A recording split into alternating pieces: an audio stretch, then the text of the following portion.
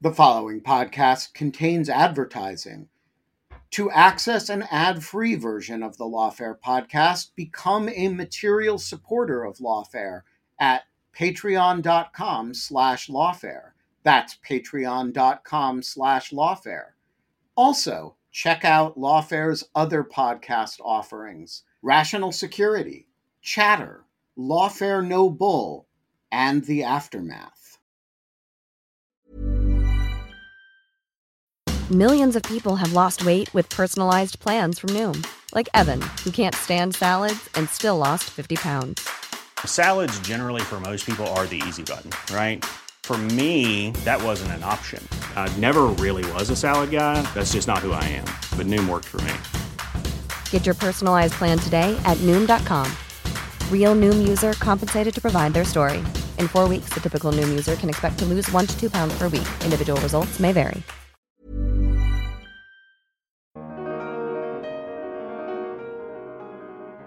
Another possibility, though, is that the D.C. Circuit takes a quick look at this and says, presidential criminal immunity, are you joking? And deals with it in a highly expedited proceeding, yielding a unanimous quick opinion that the Supreme Court relatively quickly denies cert in.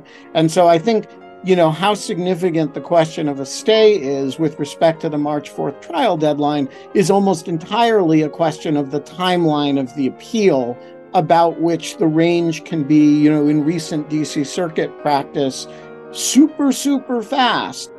Or, as in Blasingame, a year, right? And that's just at the DC Circuit level in the Trump cases. And so I think a lot of people this week are going to tell you they know what's happening in this case. And I'm going to tell you I don't, and neither do any of them.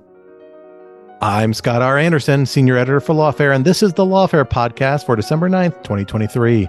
It's another episode of Trump's Trials and Tribulations, recorded on December 7th in front of a live audience on YouTube and Zoom. Joining me in the virtual studio was Benjamin Wittes, Anna Bauer, and Roger Parloff, all colleagues of mine here at Lawfare. We discuss a range of matters in Trump's trials and tribulations, ranging from Judge Chutkan's denial of Trump's motions to dismiss his D.C. criminal case, Trump's filing seeking to stay the D.C. case in its entirety, the lack of movement in the D.C. Circuit from its gag order, and where the various 14th Amendment Section 3 suits seeking to ban Trump from the 2024 ballot stand around the country. We also dug into updates from Fulton County and talked about what happened in particular at the 6-hour hearing on December 1st that's gotten surprisingly little attention. And of course, we closed out by taking audience questions from material supporters on Zoom. It's the Lawfare podcast for December 9th. Trump's trials and tribulations, a Fulton County hearing, filings in D.C., and 14th Amendment updates.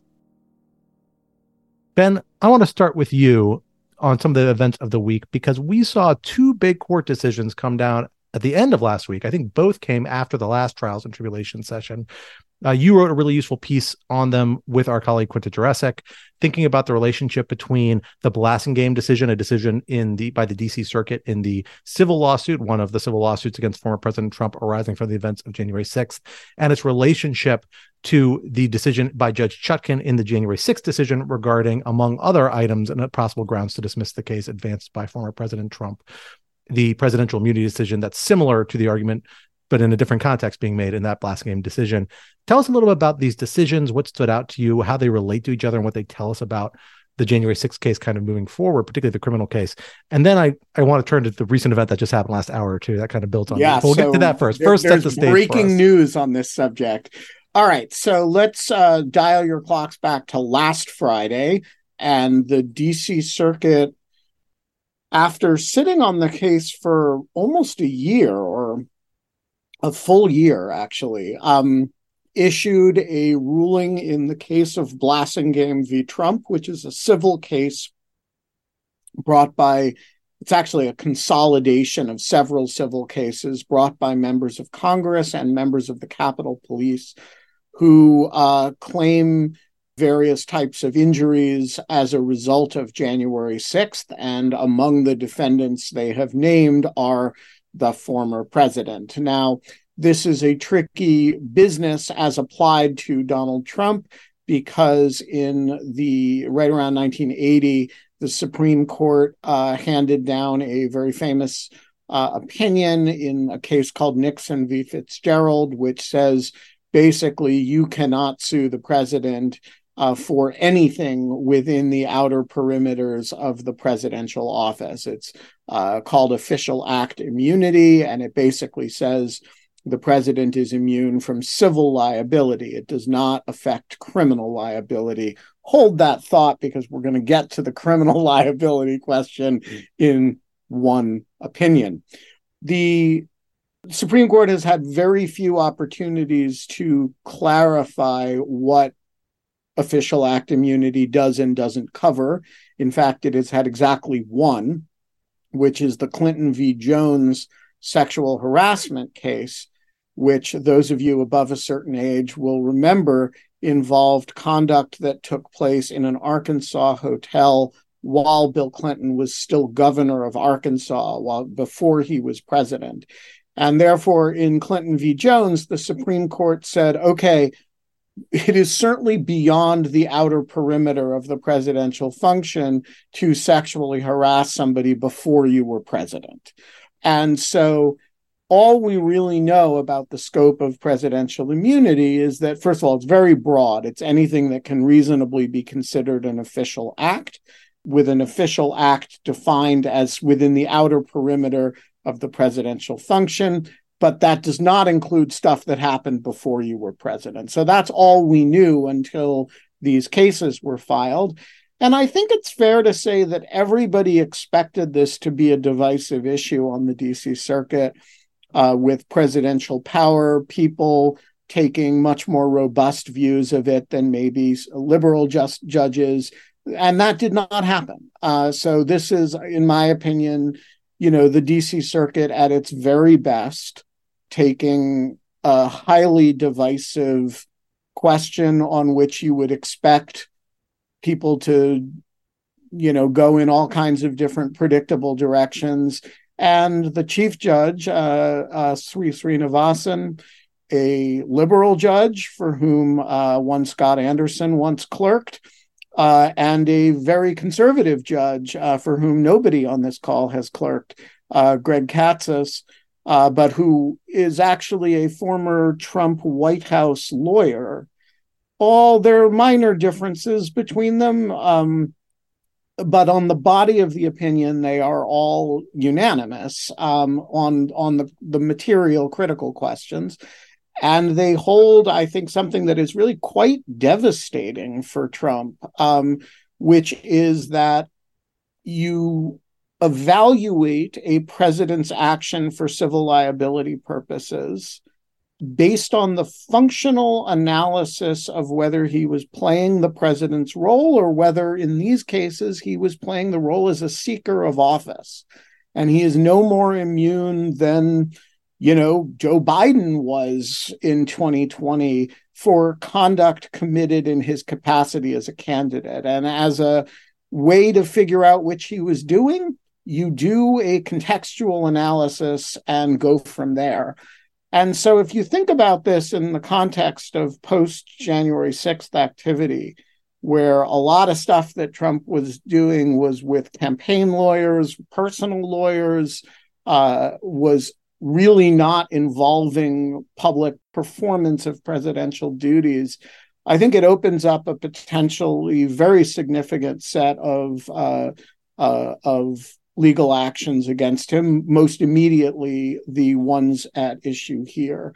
Okay, so fast forward a couple of hours after this opinion comes down, and Judge Tanya Chutkan, who has, of course, the DC January 6th case, produces a second ruling, which is on Trump's rather extravagant effort to get the Nixon v. Fitzgerald principle, which affects only civil, not criminal cases, to apply to criminal cases as well. And Trump had moved to dismiss that indictment on the grounds that everything he did was an official presidential act, and Nixon v. Fitzgerald actually should be applied in the criminal context too. Now, there is virtually no support for this, and Chutkan rejected it in very strong terms.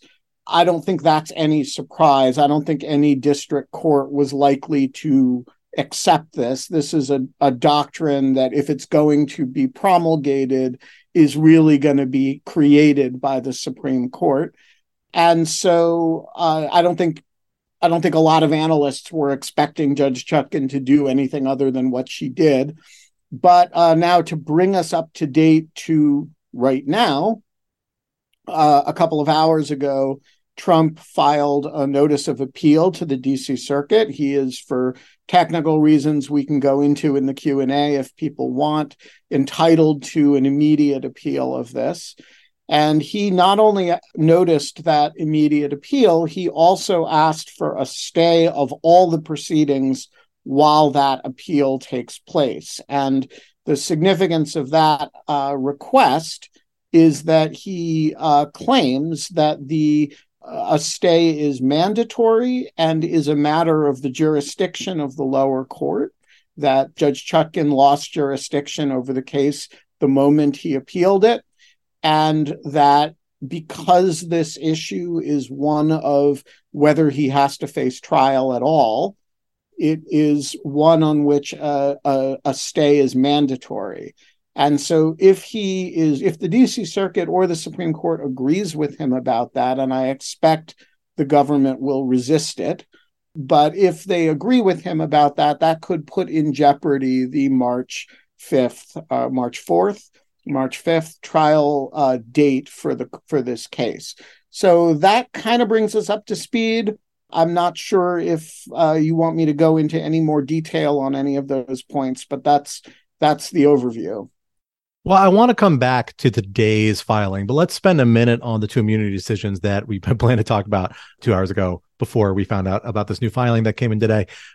Tell us a little bit about the relationship between the two. Obviously, the Blasingame case, civil case, different sort of immunity or different context for immunity, even though the constitutional grounding of it is more or less the same, which is about interference with the office of the president. What is the relationship between the two? What do you anticipate there being a degree of transfer from the Blasingame decision, which of course is by the same court that is going to hear the appeal from Judge Chutkan's decision?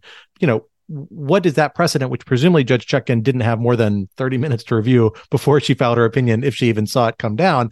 What can we take about how this court is likely to view her opinion on appeal, do we think? So I think Blasingame indicates that the D.C. Circuit is going to be a very unfriendly forum for Trump on appeal. That may not matter all that much because the D.C. Circuit is a way station to the Supreme Court if the Supreme Court wants to hear this, but it may not. And so, the D.C. Circuit could end up being the last word. And, candidly, it's very hard for me to imagine the Supreme Court, the D.C. Circuit saying out of one side of its mouth, hey, Fitzgerald immunity is a bit narrower than you thought. And, y'all thought it applied to all kinds of things that the president might do. But we're here to tell you, when the president acts in his capacity as a candidate, he's not covered by presidential immunity. And then turn around a week or two later or a month or two later and say, oh, but by the way, it also shields him from criminal liability, right? That would be a very strange pair of rulings. So I think on the merits, it indicates that Trump has a very hard row ahead of him at the D.C. Circuit.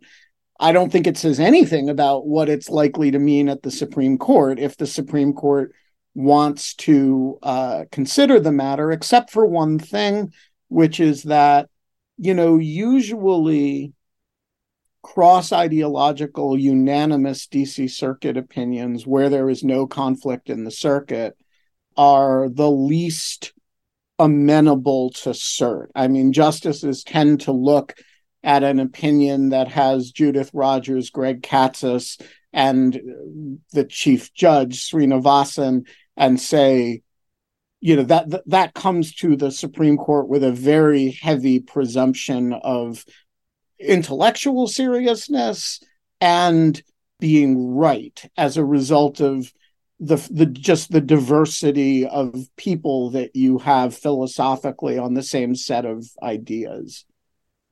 I think that's right. I'd also know Judge Srinivasan is one of the savvier people about kind of framing arguments in a way to avoid reversal and appeal, including pushing the envelopes a little bit where warranted. The fact that he authored that opinion, I think, is indicative as well, even though you had the two concurrences.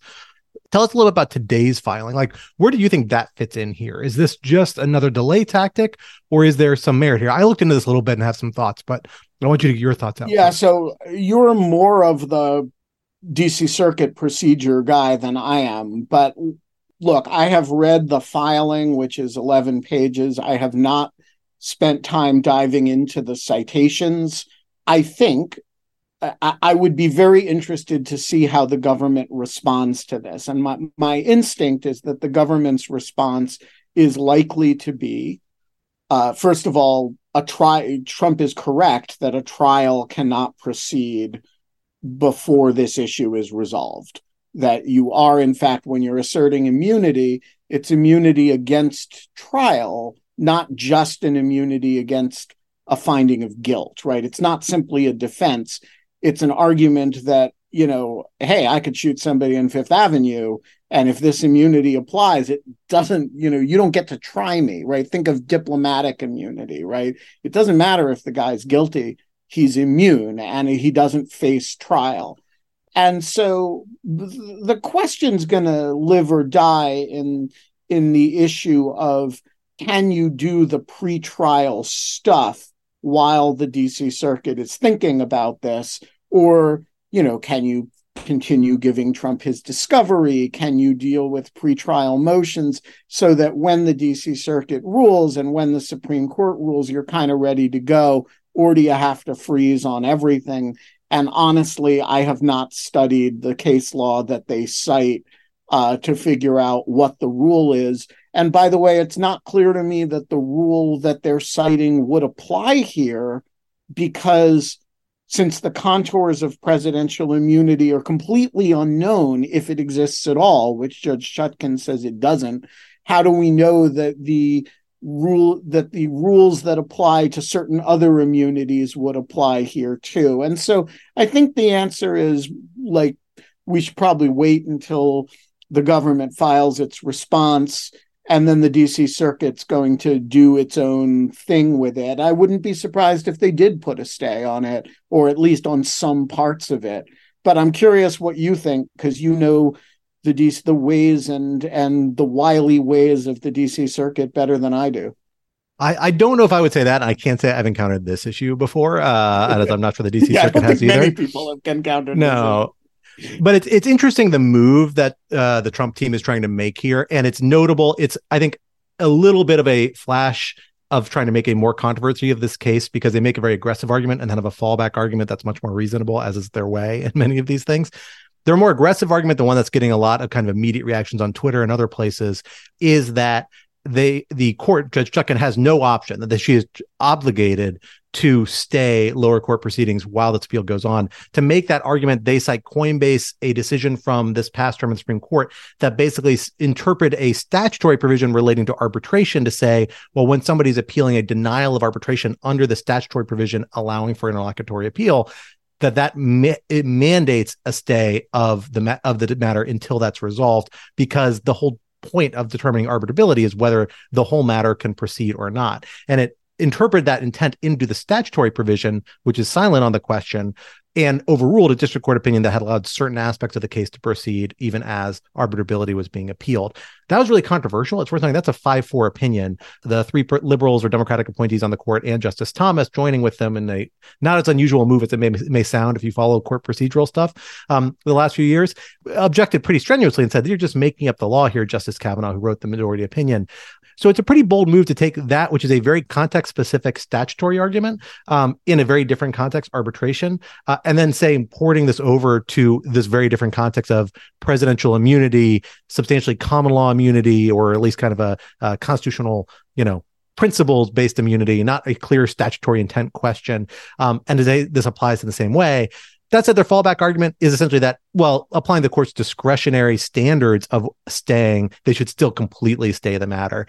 I kind of suspect they have more of an argument there, but completely stay, what does that mean? Does that mean the government can't go ahead and hand over a bunch of records to former President Trump? I'm not sure it does. I don't think it would be, the best. It seems like Trump might be hoping to get out of this as an argument that they have to push back the March trial date, because even if they still get the records from the Justice Department, they can't be obligated to review them. But maybe the judge buys that. Maybe the judge says, no, actually, in that trial date, I take into account the potential for an interlocutory appeal because we knew this was a possibility going into this. And clearly you were going to appeal around presidential immunity. So we don't need to just pad time on here if the actual issue is resolved by then. So long story short, I'm not sure it's actually as big a deal filing as I think some of us thought it was initially. I suspect the boldest arguments might not go anywhere, but some of the other lower hanging arguments might find a little grip some places. One other thought on that. How much it matters if there's a stay is almost entirely a function of how quickly the DC Circuit deals with the case.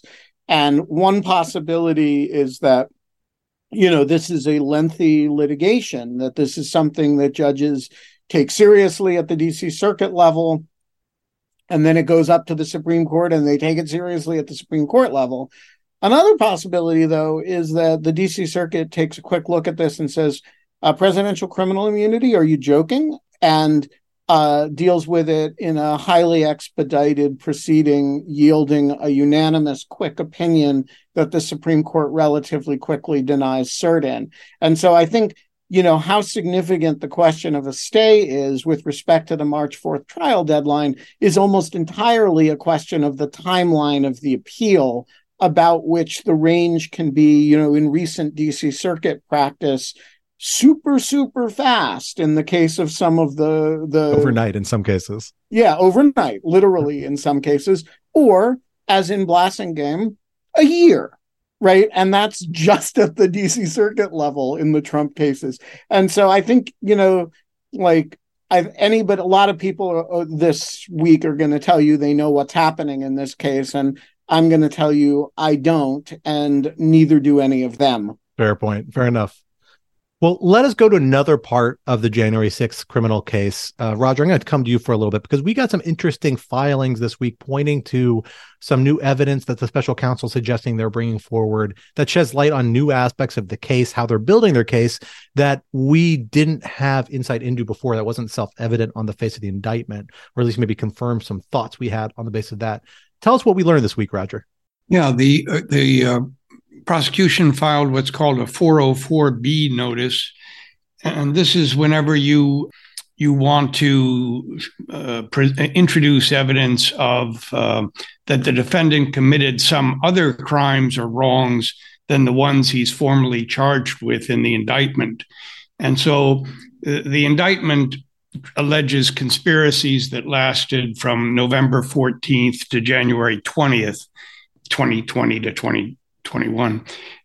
So if you're going to introduce evidence outside that window, you need to file this notice, and that gives us a peek at what they're going to introduce. And the reason you do that is you can't introduce this stuff to smear the defendant or to try to show bad character or a propensity to commit crimes.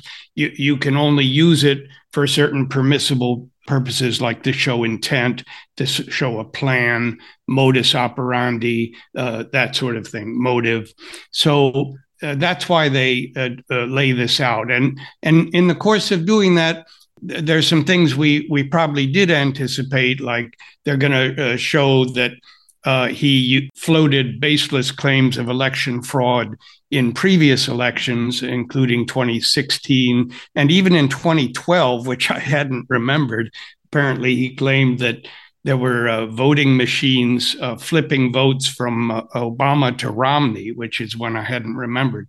But and then there are also, they want to show the early refusals to commit to a peaceful transfer of power.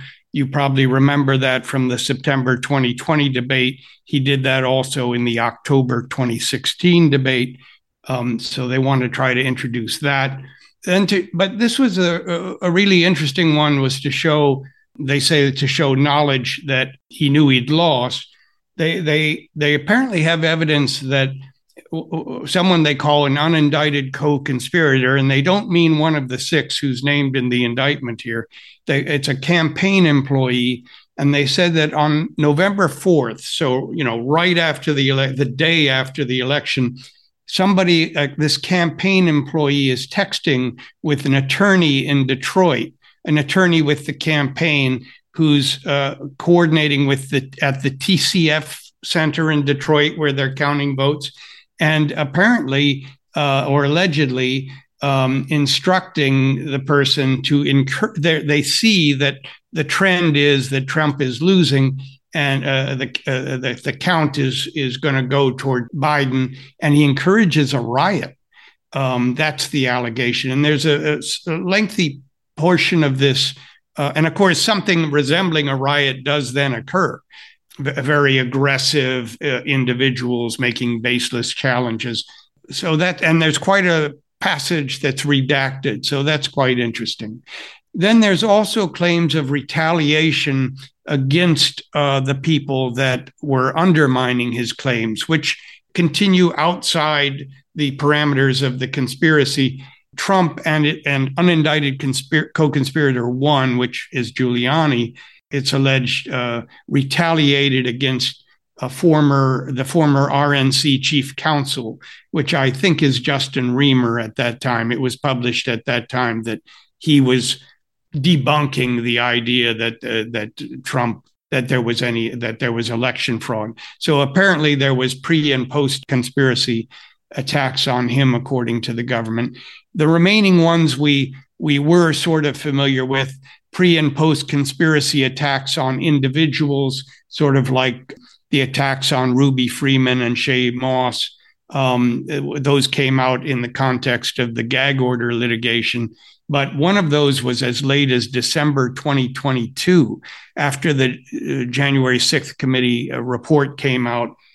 He called, I think, either Ruby Freeman or Shay Moss or both treacherous monsters.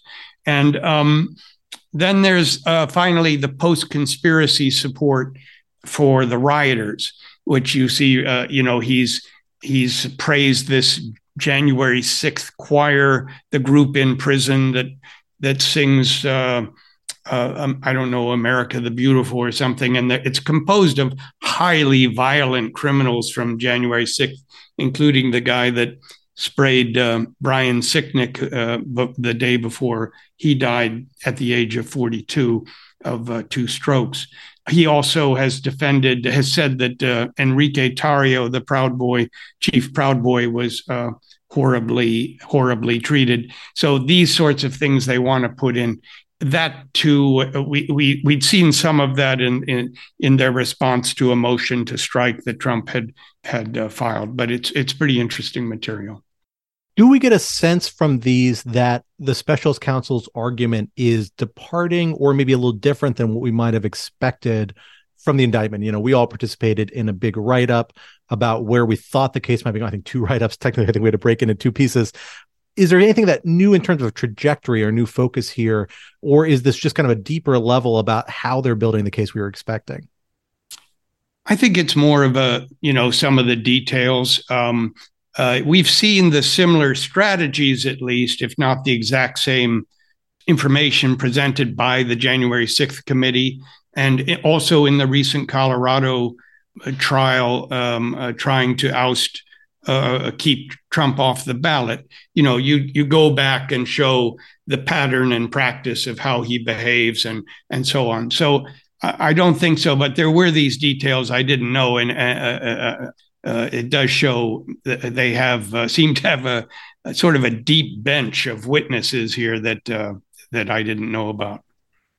Well, it's certainly interesting. A few other small developments we don't need to spend time on, but we'll flag for people here about in the January 6th case. Here in D.C., we've kind of seen a number of news stories about the fact that jury notices appear to have gone out that would be setting up a potential participation in this trial, causing a small stir, certainly locally among those of us who might be in the jury pool. I have not gotten one of these, thank goodness. I feel so left out. Like, I totally want that jury questionnaire. And another note, we are still waiting on the DC Circuit gag order. opinion. This is the appeal of Judge Chutkan's gag order, which has been pending for a while. As Ben already hinted a little bit, DC Circuit sometimes moves very fast, sometimes moves very slow. If they're moving a little bit slower, particularly on an urgent matter like this, it does suggest that there might be a little bit of disagreement, or people might be writing opinions beyond a short agreed opinion upholding the district court, because it doesn't seem like that would take a lot of time to work and ponder and discuss. Although maybe, who knows, people might want to frame it a particular way. So it might not be a good sign of things to come there for Judge Chutkan's opinion as written. Doesn't mean they're not going to get the same place, just might need to approach it differently depending on the panel and the judges involved. Let us turn our eyes now a bit further south to the state of Georgia, from which you may be joining us, Anna Bauer. I actually don't know your current location, perhaps Georgia vicinity. Tell us a little bit what has been happening this week. We had a big hearing on Friday, December 1st, this past Friday, that gave us a little bit of more perspective into where the case is likely headed and when. That hasn't gotten a lot of attention. Tell us about what we learned from that hearing. Yeah, so this hearing, which I should say I am joining you from Georgia, from the famous World Book Encyclopedia Library at my parents' home in Georgia. But yes, there was a hearing on Friday that has not gotten a lot of attention, maybe because it was about 6 hours long. I like to think of it as smorgasbord day in Fulton County, because there was this just the number of motions that Judge McAfee wanted to get through argument on. There was a revolving door of defense attorneys who were, going up to the lectern to make argument on these motions. But I think the most notable thing about this hearing is that it was the debut of Steve Sadow, who is the attorney who is Trump's attorney in this case, replaced Drew Findling earlier this year on I think it was the day Trump was indicted. And we haven't really seen a whole lot of him, in terms of making actual arguments. He's been adopting a lot of arguments in the case from that other defendants have been making. And it was his first appearance before Judge McAfee. So that in itself was notable. But what happened during the hearing in terms of this discussion about... Are we not going to hear about his boots? Oh, they were blue. So I have sent an email to ask what exactly, what the leather or the exotic beast that he had on his feet that day. I do know they were blue, but I can't tell you anymore about whether or not they were ostrich or caiman alligator. So I feel like I'm really losing out on my Steve Sadow's cowboy boots scoops that we've really had a string of exclusives about here at Lawfare. Although this one, I gotta say, the blue boots, we got beat by the Atlanta Journal-Constitution this week on the color of the boots, and next thing you know, we won't be first in line. Well, look, They can take the boot scoop, but they will not take the first position in line. I can tell you that. So watch out, AJC, at the federal court removal hearings for Mark Meadows next week. Lawfare will be first, I can guarantee you. But no, so what was really notable about this, though, Scott, is that we had some discussion, kind of unplanned, but it was known that this might come up. Of course, as background, the district attorney's office originally asked for a March trial date for this case. We then had all of this, happen with Ken Chesbrough and Sidney Powell, who request speedy trials. They pleaded out, so those trials got canceled effectively because of those plea deals. And then the rest of these defendants have kind of been sitting and waiting to find out when it is that they will have their trial. So what we learned in this trial, though, in this hearing, is that Steve Sadow is basically, unsurprisingly, asking for a kind of delay that Judge McAfee should not set a trial date. the state, because of all these other federal cases and the New York case, has asked for an August date. They believe that will go after the DC federal trial that's supposed to happen in March, and then the classified documents case that may or may not happen in Judge Cannon's courtroom over the summer. And so what we had is this kind of discussion where, Judge McAfee was asking the state, would it be election interference to have this trial in August? And the state responded by saying, no, Judge McAfee, it wouldn't be election interference because this is just, the business of Fulton County kind of proceeding as usual. But I will say, I think that they really missed out on some opportunities to make some better arguments. I think in part because this was not a discussion that was necessarily supposed to be raised and argued on the merits during this hearing.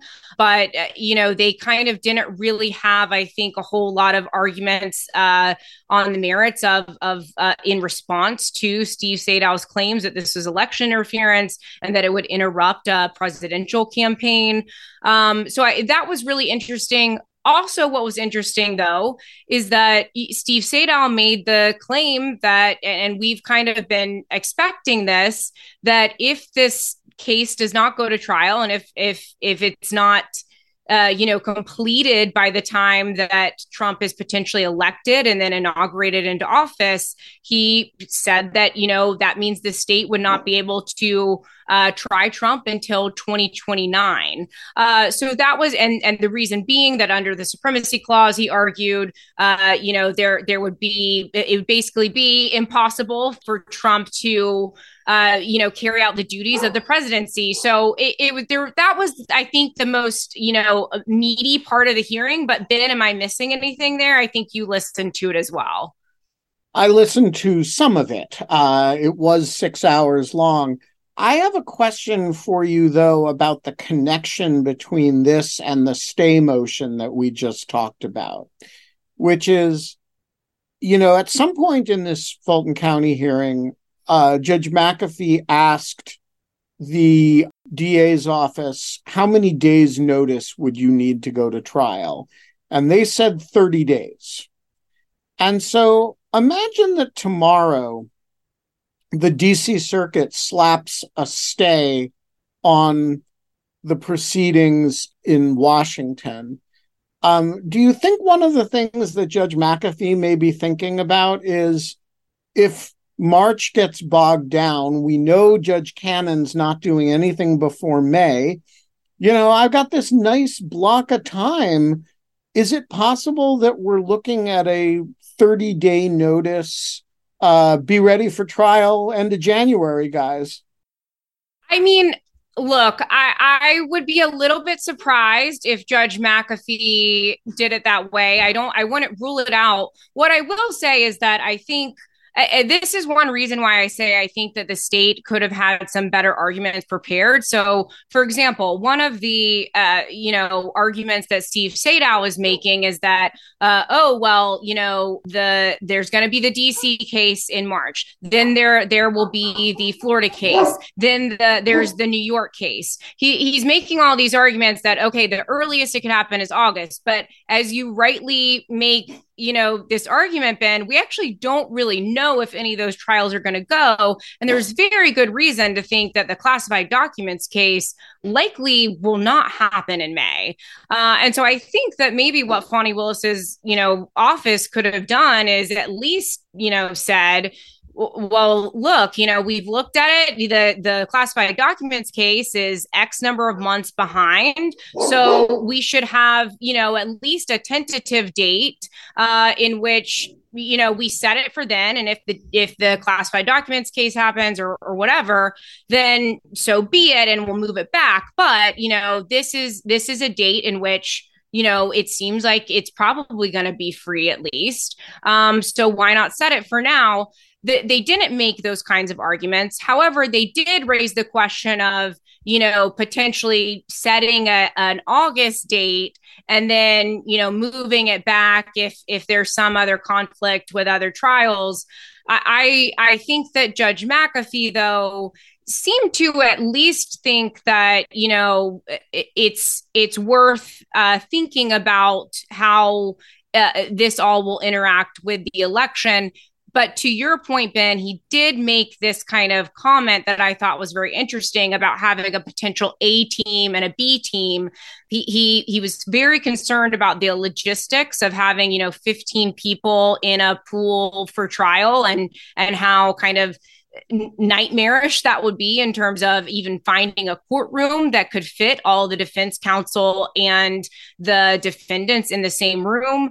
Not to mention, you know, the things that we've seen in the young thug trial, or the YSL trial, which is a another very sprawling RICO case in Fulton County, in which they've, you know, it took them almost a year to seat a jury. So Judge McAfee mentioned, you know, maybe severing the defendants into two groups. You'd have, you know, maybe 8 people in one, 8 people in another. And then if there are things going on with some defendants and the 8 on the A team, then the B team needs to just be prepared to kind of take their place and go to trial, you know, in that first group. So I really don't know how he's going to do it, but I think that he's thinking about the same things that you are. I just can't say, you know, I definitely think that the earliest we might get a trial would be March, but I really think it's a stretch to think it would happen then. There would have to be a lot of things that go on with delaying the DC case, and I think Judge McAfee would have to be really certain that the defense counsel was ready and that they'd have had enough time to prepare. I just think if you have a stay from the DC Circuit, and you have a briefing schedule that looks like it's going to buy you some time, and you're Scott McAfee or the judge in New York who's got a short case, right? You can try that case in a few weeks. All of a sudden, you might look at it and say, boy, the first half of this year looks pretty clear. You know, I've been being deferential to those federal cases, but Judge Cannon's sure not in a rush, and the DC Circuit's got put a big leash on Judge Chutkin. So, you know, why not me? Yeah, and that may be. I just think Bonnie Willis's office is going to have to make that argument. Judge McAfee's not going to do that sua sponte. So or on his own. So I really think, you know, if they're listening, maybe that's a strategy now that they'll take, now that Ben Wittes has raised it. But I think they need to make that argument if Judge McAfee is going to do something like that. I think the New York, technically, I think the New York criminal case is also scheduled for March at the moment, unless that's been put off. He had said that he would put it off for a federal case, but if the federal case vanishes, I don't know if he'll put it off. That's a fair point. Here's a cool fact. A crocodile can't stick out its tongue. Another cool fact, you can get short-term health insurance for a month or just under a year in some states. United Healthcare short-term insurance plans are designed for people who are between jobs, coming off their parents' plan, or turning a side hustle into a full-time gig. Underwritten by Golden Rule Insurance Company, they offer flexible, budget-friendly coverage with access to a nationwide network of doctors and hospitals. Get more cool facts about United Healthcare short-term plans at uh1.com.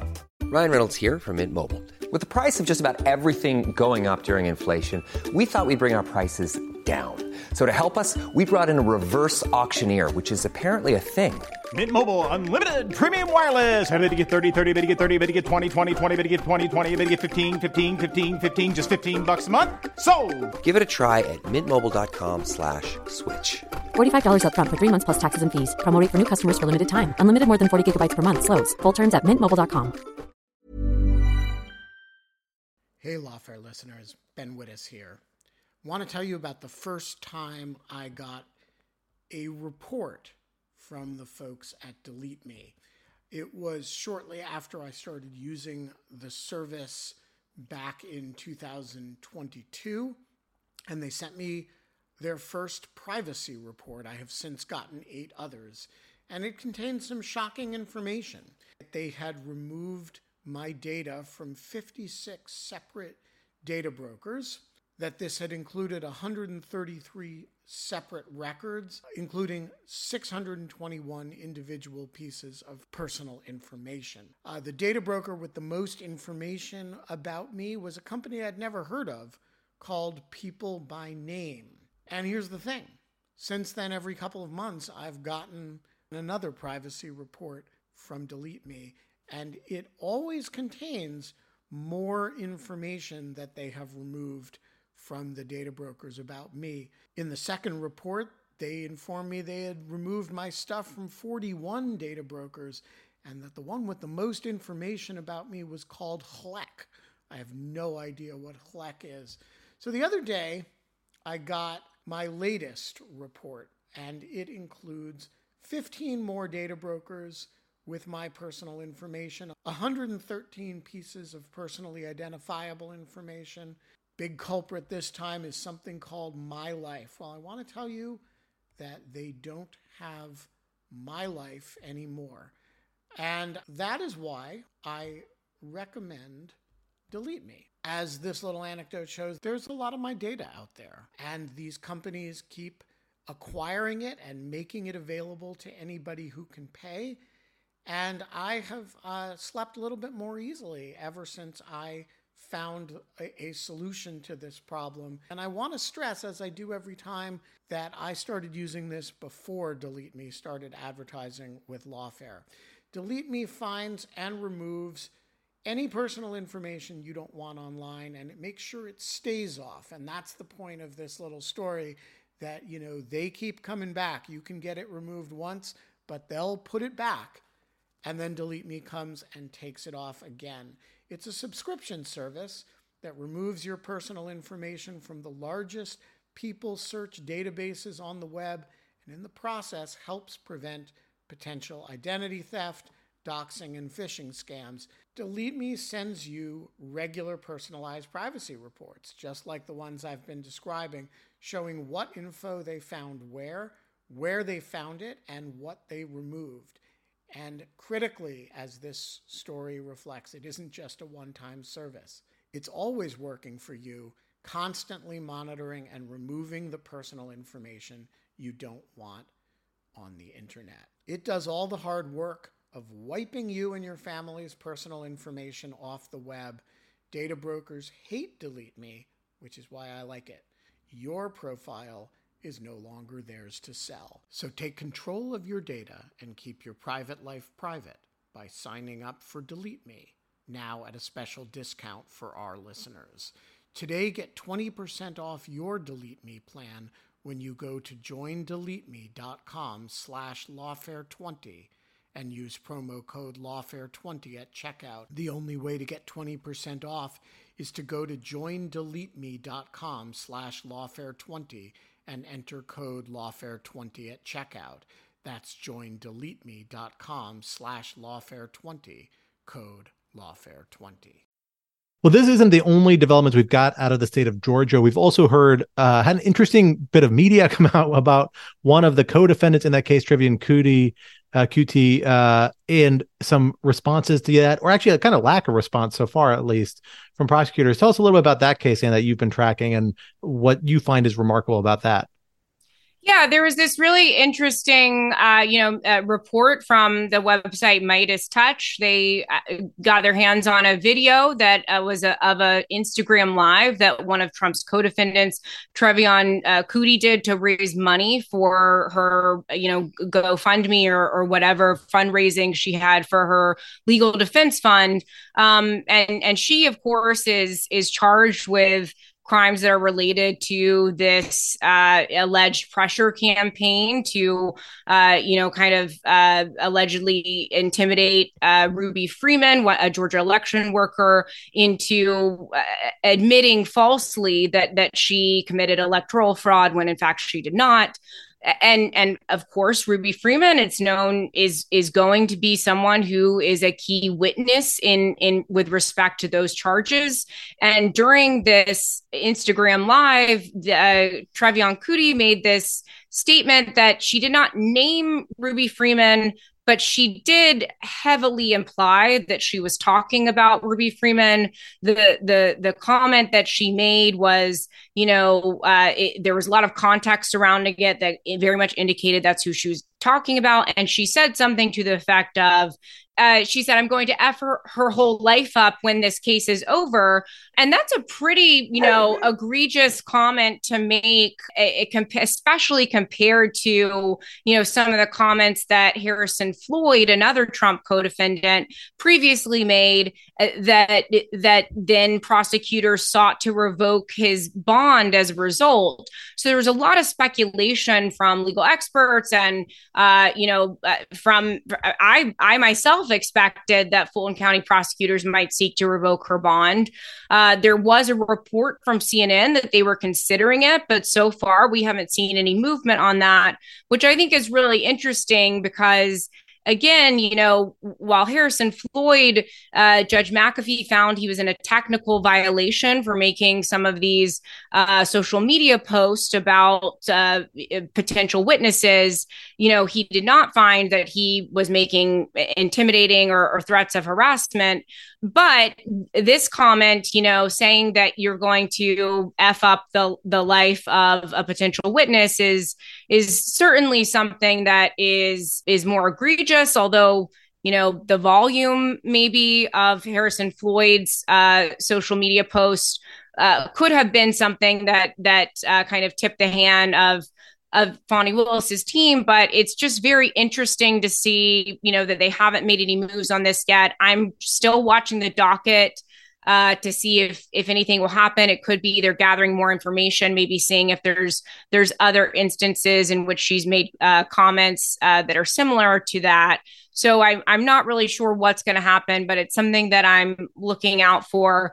And a lot of people that I've talked to, who are defense counsel in Fulton County, unrelated to this case, have said that it seems like Fulton County prosecutors would have a pretty strong motion to revoke bond based on that comment that Trevion Kutti made. Well, certainly something to watch there. Two of the developments I'll flag really briefly, just so we can save time. We can circle back in the Q&A if folks are interested there. We, of course, have some news reporting about Ken Chesebro participating not just as a witness in Georgia as a condition of his guilty plea agreement with the government, state government there, but also engaging, or at least stating a willingness to engage with investigators in Nevada, Arizona, other states about their fake electors investigations, and some reports about other potential guilty pleas there. People who have pled guilty in Georgia, engaging in similar degrees of cooperation, something that was hinted at in some of their plea arrangements. Something to keep an eye out there in terms of what role they'll be playing. And of course, our own Anna Bauer as a wonderful new piece looking at new angles of the Coffee County case with some additional updates in lawfare from, I think, this past weekend. Is that right, Anna? In which case, please check that out on lawfaremedia.org for a little bit of a deeper dive there. Happy to circle back on this in Q&A, but let me, just in the interest of time, move on to, of course, our third big criminal trial in the Trump space.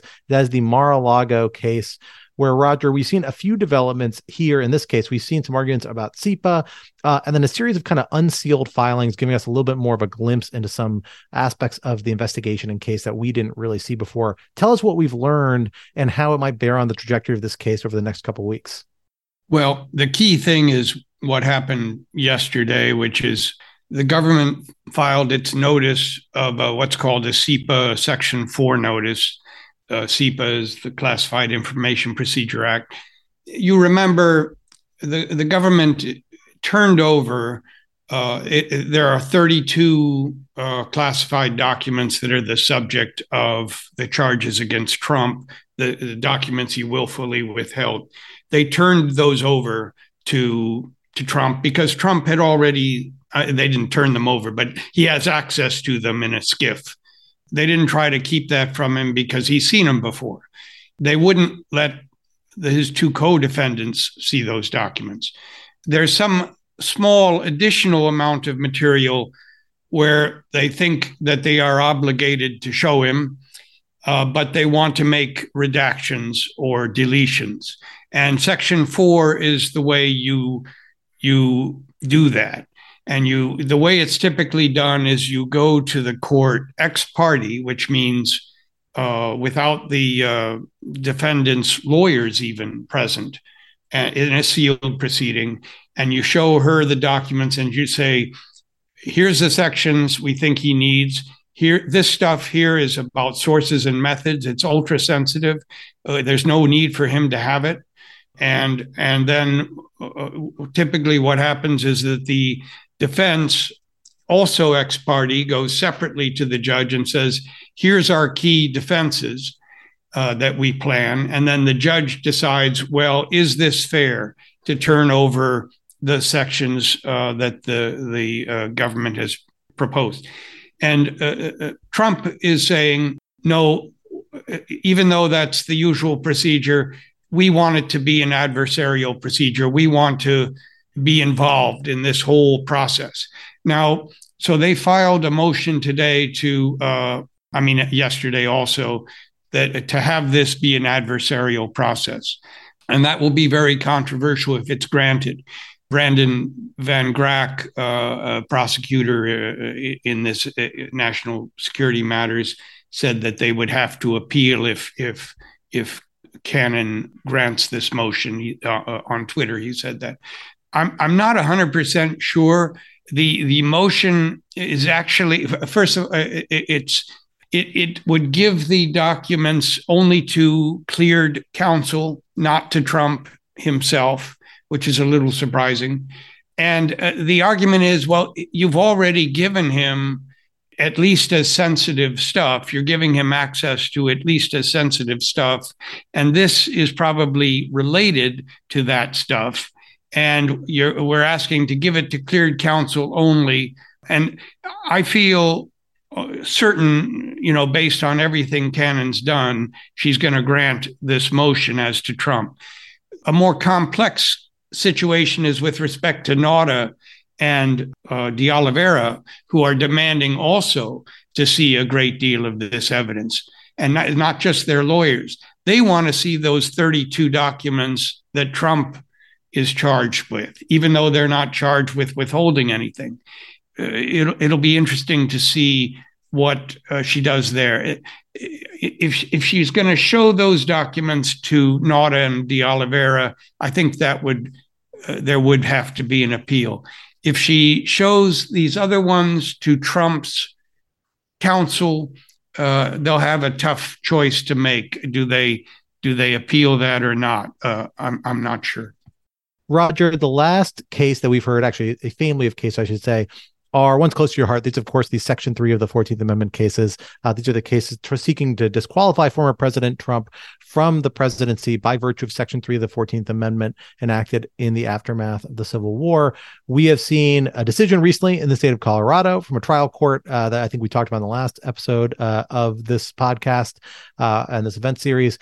We are now primed for another decision on appeal that we saw a hearing in this week. We've seen some action in some other cases as well dealing with the same issue. Tell us what's happening in the 14th Amendment Section 3 zone this week. Well, the most important one is the Colorado one because it's already in the Supreme Court, state Supreme Court. And we heard the argument yesterday. It was 2 hours. It was quite interesting. 7 justices, all of them asked questions, lively bench. I would say that, exceedingly subjective. My impression was that at least 2 are leaning toward disqualification, which would be obviously historic, even if it's just them. We've come a long way since, January 6th itself. The other 5 I couldn't read. There were definitely issues that some of them had.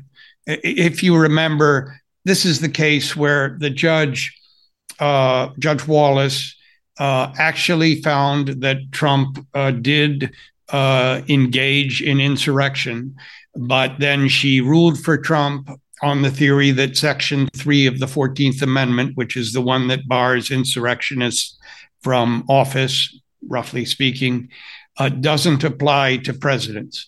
And that had been considered one of the more outre arguments. I don't think people expected this to be decided on that ground.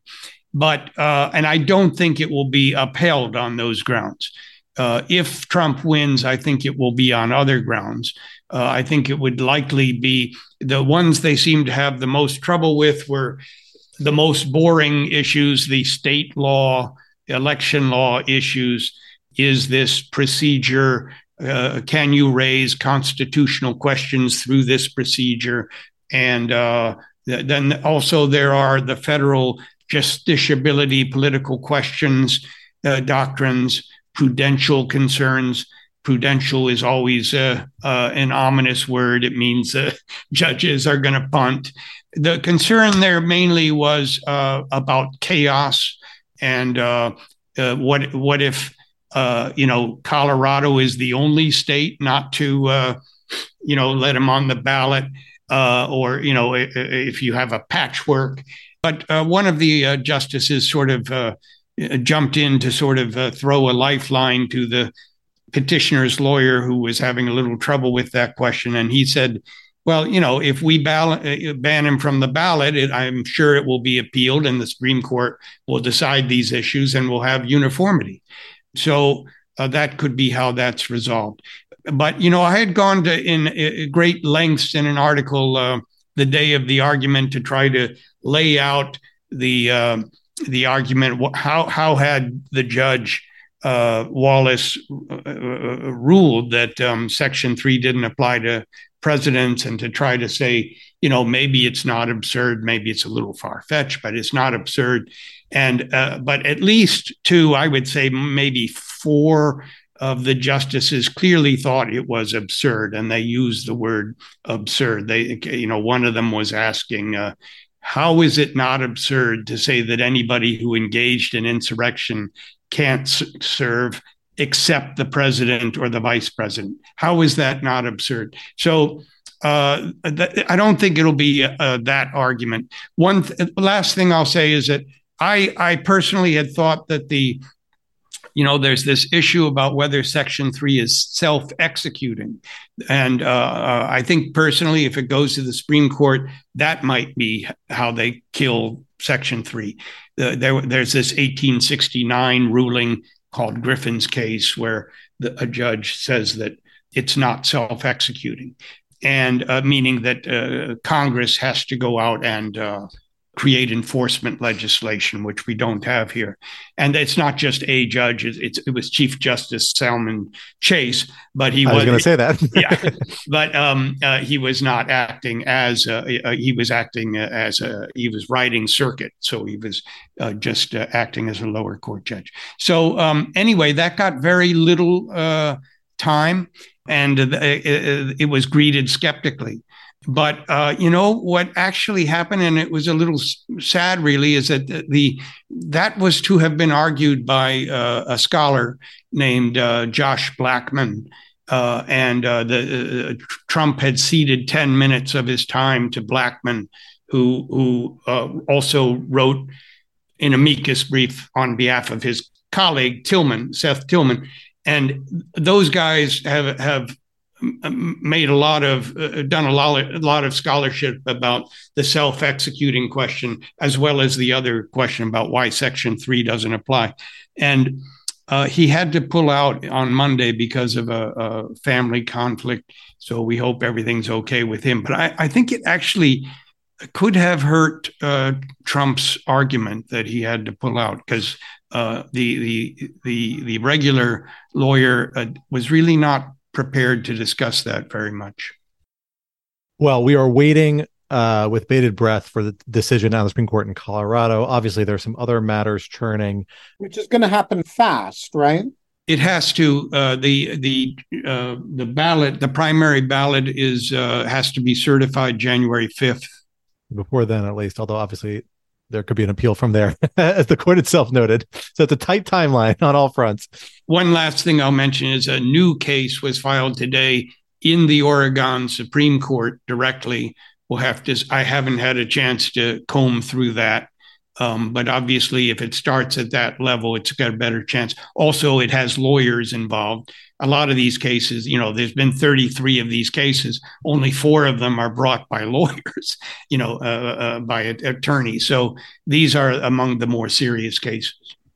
Well, we will be keeping an eye on those cases. One other universe of cases we're just going to touch on super briefly before we go to Q&A. Of course, we've seen some updates just in some of the fake elector prosecutions, something we're beginning to watch a little more closely here at Lawfare. We saw a plea agreement in Wisconsin over a civil suit against several of the fake electors, led by a number of groups, including the Institute for Congressional Advocacy and Protection at Georgetown, a group we've done a lot of work with in the past and are friends of ours. They successfully got a plea agreement out where, in exchange for waiving any monetary damages, some of the fake electors there conceded that they should not have, in fact, been electors or pretended to be, and that Joe Biden won the election. And we saw charges filed in Nevada against several fake electors by a grand jury there.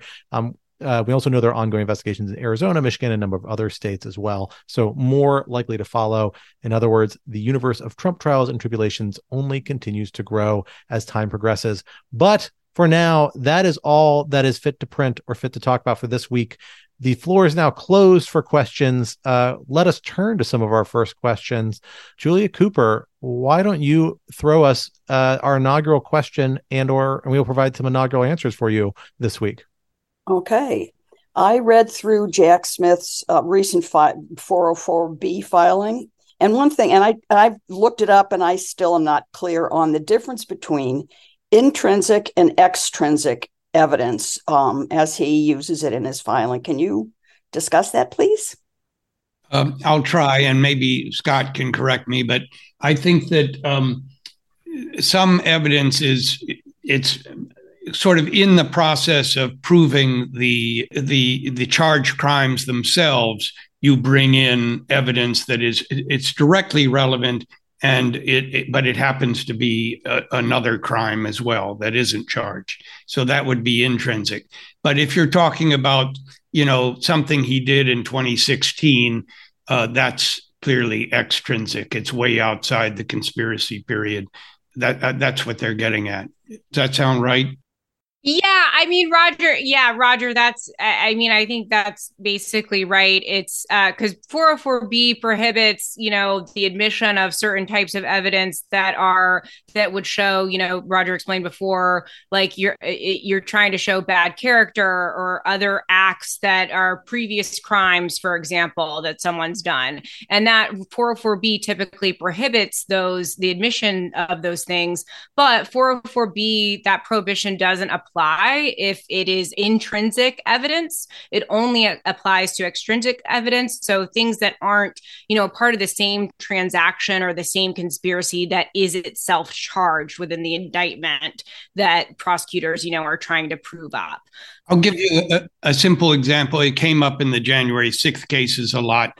They would have video of the guy in a restricted zone inside the Capitol, breaking the law, and he'd be smoking a joint.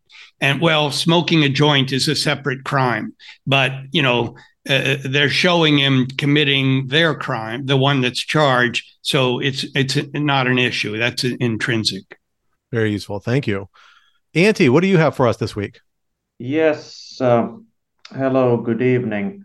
So what are the panelists' favorite singers in the Judge Shotgun decision? And I have another. Second one is looking back to the beginning of these trials, could all panelists name just one thing that has really, really surprised them in either the DC, the Fulton County, or the Florida trials to date? Thank you. Well, I will start with the latter because I cannot say I remember any specific zingers from Judge Shotgun's opinion with the specificity to repeat them, unfortunately. I recall there being a little bit of attitude, which is always fun, a little flavor to throw in there. The thing I am most surprised by is elements of the Mar-a-Lago case, and that is simply the amount of information we've gotten about Trump's own interactions with his lawyers. It's really exceptional to pierce attorney-client privilege in this way, and the fact that it seems to be playing a pretty central role in establishing Trump's mens rea, right down to something I know we're going to talk about maybe some of the other questions, Jennifer Little's recent or reports of Jennifer Little's testimony that she gave the grand jury about having expressly warned him about not complying fully with the FBI subpoena and the legal consequences. That is pretty damning stuff. And I've been surprised and shocked a little bit by such clear evidence. He got such clear legal advice and chose to proceed down an alternate route anyway. That is pretty damning and going to be a problem. Again, I remain convinced obstruction in the Mar-a-Lago case is the number one source of actual legal jeopardy for former President Trump, just because it's so open and shut. Anna, how about you? What jumps out at you on these? I mean, I won't forget the moment that I found out that Judge Eileen Cannon had been assigned again to Trump's case in the classified documents, obviously in the criminal case versus the civil proceedings. But, you know, I spent hours and hours trying to figure out, you know, how that happened and what the percentage chance it would be. And it just seemed like it was one of those you cannot make this stuff up kind of moments. It was really surprising to me because I just did not expect that twist. Especially because at the time, you know, there was so much confusion around where was it, you know, Miami, was it a Miami case, was it a West Palm Beach case, which division, that kind of thing. So that was really surprising. I also was very surprised when we were in our morning editorial meeting and all of a sudden Sidney Powell was pleading guilty, and I just, you know, shouted out, "I gotta go! Sidney Powell's pleading guilty." And that was just surprising because she had made such a name for herself as kind of a, you know, true believer in election fraud. I don't think it's surprising when you actually look at the incentives and the kind of, you know, way that her defense counsel approached the case. But it was just a little bit surprising seeing someone who had been so integral to, you know, making false claims about the election that she truly seemed to believe. So that was surprising. So that's just two things, and I'll stop there. Ben, how about you? So I'm going to confess something, which is that I hate zingers from district judges in general. I love district judges who write always in the super restrained, just answering the question in front of them, not trying to figure out what's going to be the quote in the New York Times. So Chutkan had some good zingers about kings and presidents being above the law, and about whether presidents should have to think about whether they are going to be immune from crimes or prosecuted, and whether that's a good thing or a bad thing. I have come to dislike that kind of rhetoric in district judges, and I really admired the tone of the DC Circuit opinion in Blassingame, which was completely devoid of any of that. It was just a technical analysis of the issue. And so my favorite zinger in the Chutkan opinion is the part where she didn't do that, but where she just analyzed the issue, which is most of the opinion, by the way.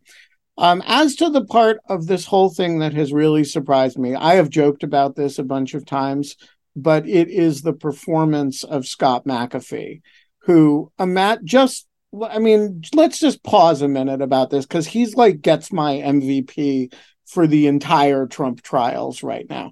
Imagine that 2 years ago, you are appointed a state court criminal trial judge in Fulton County. The last thing you are thinking about is, oh, I'm going to have, you know, a RICO conspiracy involving the former president of the United States to overthrow the election. And with 18 co-defendants from, you know, some guy who tried to intimidate a poll worker to the White House chief of staff, right? And this is the last thing on your mind. You're thinking you're going to have some murder cases, you're going to have some garden variety fraud, you're going to have some robberies, and then this case drops in your lap, and you're 33 years old. You've been a prosecutor for a few years. You're a brand new judge. And I mean, all jokes about his bar mitzvah aside, this guy just picked up the case and he has just done a spectacular job. It is way harder than anything Eileen Cannon is dealing with. It is way harder than anything Judge Chutkan is dealing with or anything going on in New York. And he has just been fabulous. In a low-key, no bullshit kind of way. There's no rhetoric. And I just think he's been a breath of fresh air and completely surprising. And I love watching or listening to these hearings. There's some great advocacy going on from the lawyers, and I love watching Fani Willis's people, who are just real pros. But this judge is just really worth your time, and so that's my big surprise of the whole event. Roger, why don't you bring us home, and we'll go on to the next question. Biggest surprise was about 2 or 3 weeks before Anna's biggest surprise, when I heard that. I thought the classified documents case, like you, Scott, this is open and shut. This, and then 2 or 3 weeks before that, we found out first. Oh, they've started a grand jury in Florida. What's that about? And then, oh, they're going to bring it in Florida, and that was the gut kick. I didn't know she would be the judge, but I knew who the jury would be, and the whole thing changes. So that was the biggest surprise. And then Zinger, I thought that Chutkan's opinion was really terrific. But the part that I liked the most was she makes the analogy to the Washington's farewell address. And, Washington is leaving unexpectedly, voluntarily, after 2 terms. And that's really unusual in the late 18th century for a leader to do. And he's saying as he goes what he fears. And he talks about all obstructions to the executions of law constitute threats to everything he's built. And then there's that famous line about cunning, ambitious, and unprincipled men will be enabled to subvert the power of the people and to usurp for themselves the reins of government, destroying afterwards the very engines which have lifted them to unjust dominion. And she writes, in this case, defendant is charged with attempting to usurp the reins of government, as Washington forewarned. And so it's not gratuitous. These are the stakes. And if you make him immune, we're done for. And so I thought that was very powerful. All right, Mary Lou, what question do you have for us? Hey, everybody. So I should just let everyone know that I'm Devin Nunes' lawyer, if you don't recognize my name. So I just wanted to ask a question about our favorite judge, Eileen Cannon. Since she doesn't seem to care about the documents case, why does the government not bring similar charges in New Jersey for the papers that we know he improperly retained in Bedminster? People know. You have to let me answer this, Ben. Yeah, no. You're gonna answer the question, but there's a word of explanation needed, because Devin Nunes' lawyer is not, in fact, Devin Nunes' lawyer. And since lots of people who are watching this, particularly on the live stream, probably don't know Devin Nunes' lawyer from In Lieu of Fun and other live streams, let's just want to clarify that is, in fact, a very witty pseudonym, not, in fact, a professional vocation. Good to know. And I will answer this question because I have been obsessed with the Bedminster proceedings and possibly charges there for many months, as my lawfare colleagues can testify. It's my favorite angle of this case that never came to fruit. I wrote like at least 2 or 3 pieces about thinking it would, and it never did. I think we actually did get an explanation why in the superseding indictment in the Mar-a-Lago case.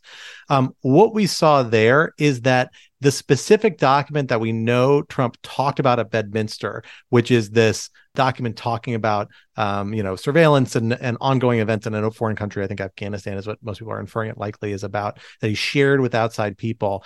That particular document appears to have found its way back to Mar-a-Lago, and that they actually did recover a copy of it in response to their search warrant when they searched it. So I think the government likely thinks there's another copy, like they made a photocopy of it or they had 2 copies, and that was at Bedminster. Because we know they provided us a subpoena to Bedminster that they had a big argument, including in front of court, about whether what the response they got was adequate, and tried to push additional pressure on Trump's folks to do an additional search or make additional assertions about what they had done. We don't know the exact details of that. There's all from reporting, but that's what the reporting is. And also reporting is that they considered trying to get a search warrant, but ultimately decided that they couldn't. And I think this is why, because they couldn't say this document is unaccounted for because the copy they have was actually recovered from Mar-a-Lago. We didn't know this at the time of the original indictment, but it became clear in the superseding indictment.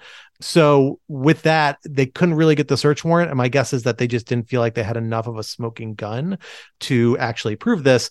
Different from Mar-a-Lago. I mean, Mar-a-Lago, part of the reason why it's such a shocking case is because you have pretty smoking gun evidence. You have videos of people moving boxes around the day before the lawyer comes and searches them.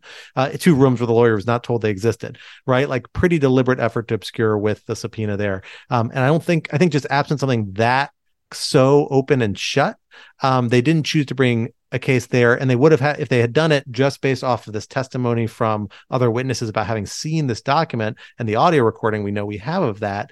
That's pretty compelling, but it also would have come down to like this one sharing and details that is about eyewitness testimony. My guess is it just didn't seem like it was worth the hassle for that one charge they could bring over that one instance.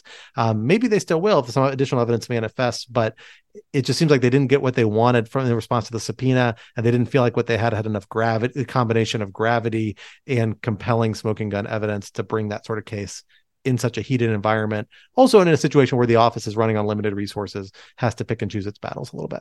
So that's where I think we are on that. And sadly, I think it means we probably will never see a Bedminster charges, even though I so badly want to see one and thought for a long time we would see some. Does that sound right? Anna, Roger, Ben, do you have anything to add on that? I think I have nothing to add to that. I think there might be a double jeopardy problem too. It's so close. I mean, it's part of this case. Now there would, yeah, and I agree. And like now there would be. I mean, I think you could charge it potentially separately if there were another copy or if you recover another copy there. But right now, the espionage acts are so broad in terms of the conduct they cover. They may very well might be concerned about that. And again, I think in a case like this, you just wouldn't want to run.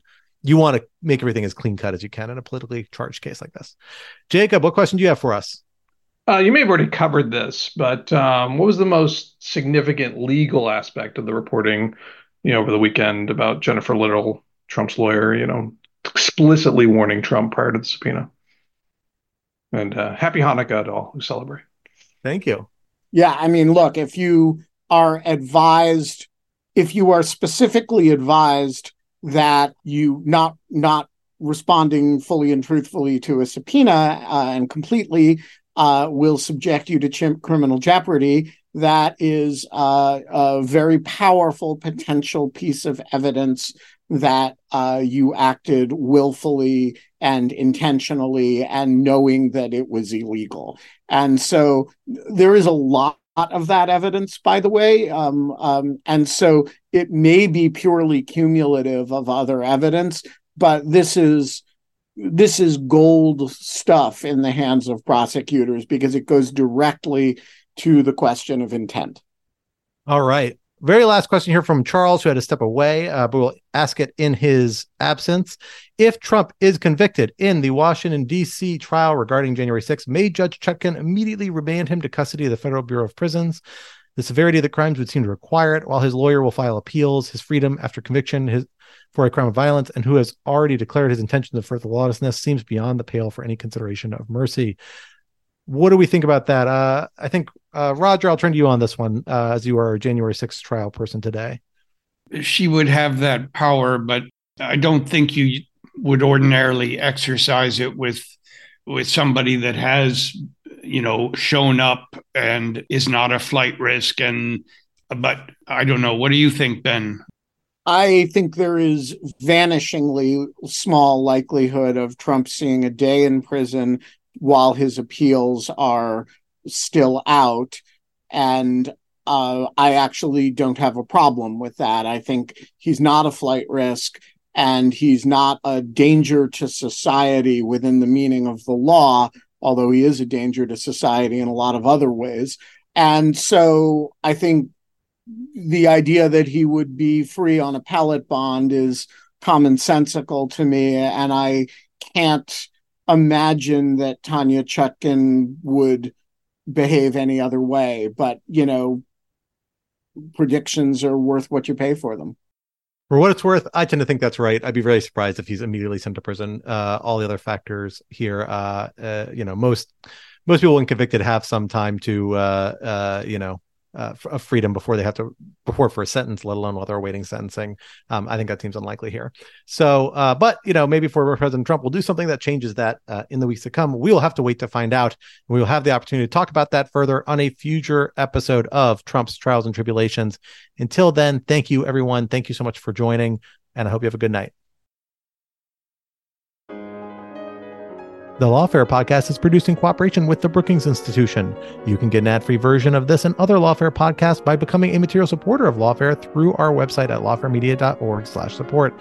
You will also be able to pose questions to our panel and become part of our conversation here at Trump Trials and Tribulations by joining our Zoom webinar Thursdays at 4 p.m. Eastern Time, available only to our material supporters. This podcast is edited by Jen Patchahal, and our audio engineer this episode was Anna Hickey of Lawfare. Our music is performed by Sophia Yan. As always, thank you for listening.